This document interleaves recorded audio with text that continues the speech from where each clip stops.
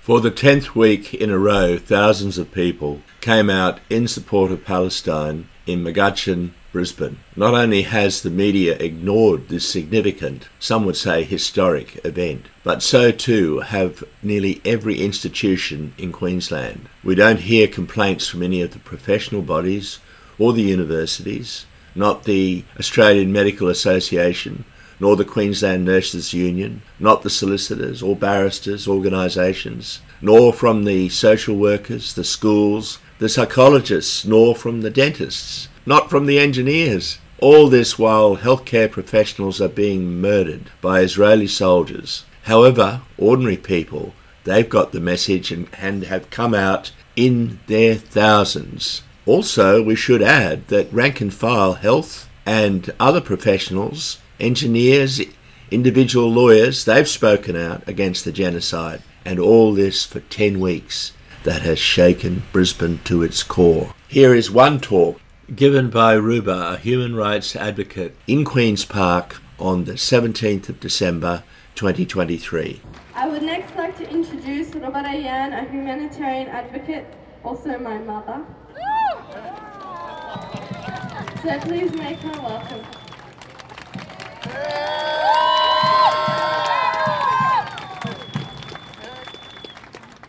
First, I'd like to start by acknowledging the traditional custodians of the land on which we meet today, the Turrbal and Yagara people. And I'd like to pay my respects to elders past, present and emerging. I'd also like to acknowledge that without a real land-back movement, all of these acknowledgements are empty, and we need to have a treaty now.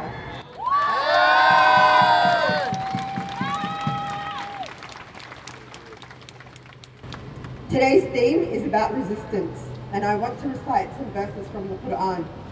يا أيتها النفس المطمئنة ارجعي إلى ربك راضية مرضية ادخلي في عبادي وادخلي جنتي.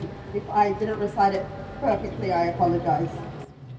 Allah will say to the righteous, O tranquil soul, return to your Lord, well pleased with him and well pleasing to him.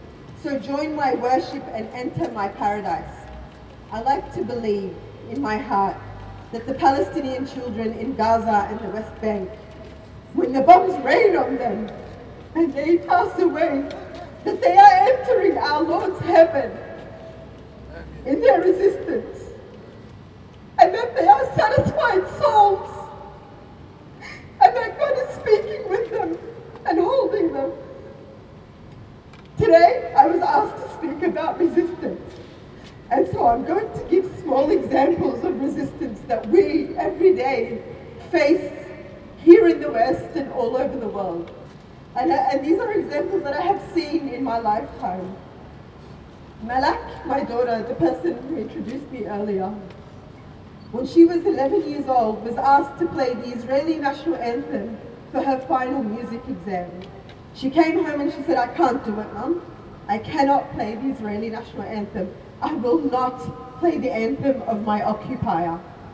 And she opted for a 0 result and a fail.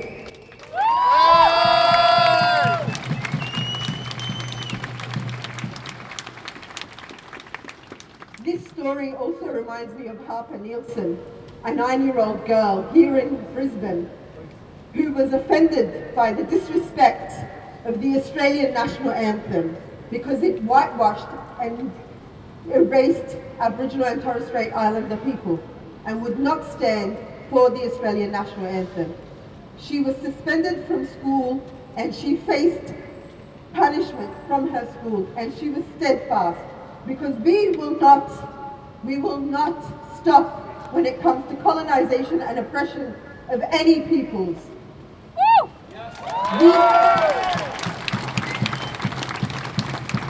These are just 2 examples of young people who we are often told do not know what's going on in the world. They don't understand politics. They don't understand what's happening. But they are examples of the intelligence that young people have and their ability to resist, even in the face of institutions as large as schools and education. And on that, I would like to shout out to the university graduates from UQ. I think there's quite a few here today.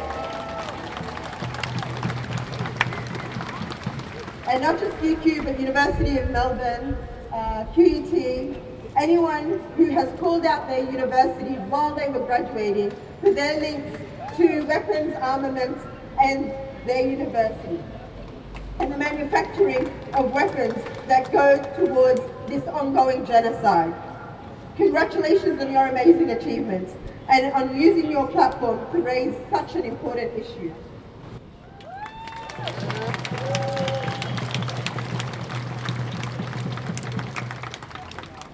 And to all of you standing out here today, protesting every Sunday for the last 10 weeks and making our voices heard for Palestine, no matter what they called us anti-Semitic and we still came out here. They called us genocide sympathizers and we still came out here because we are calling for an end to the genocide. We are calling for an end to the inhumanitarian treatment of Palestinian people, and we will continue to come out. And every time you came out here, you resisted in the name of Palestine. Every time you wrote to your local MP, you resisted in the name of Palestine. Every time you spoke about Palestine and educated someone about Palestine, you resisted in the name of Palestine. So this is up to you all. And we will not stop resisting or teaching or fighting the good fight in the name of freedom and humanity. Free, free Palestine! Free, free Palestine! Free, free Palestine!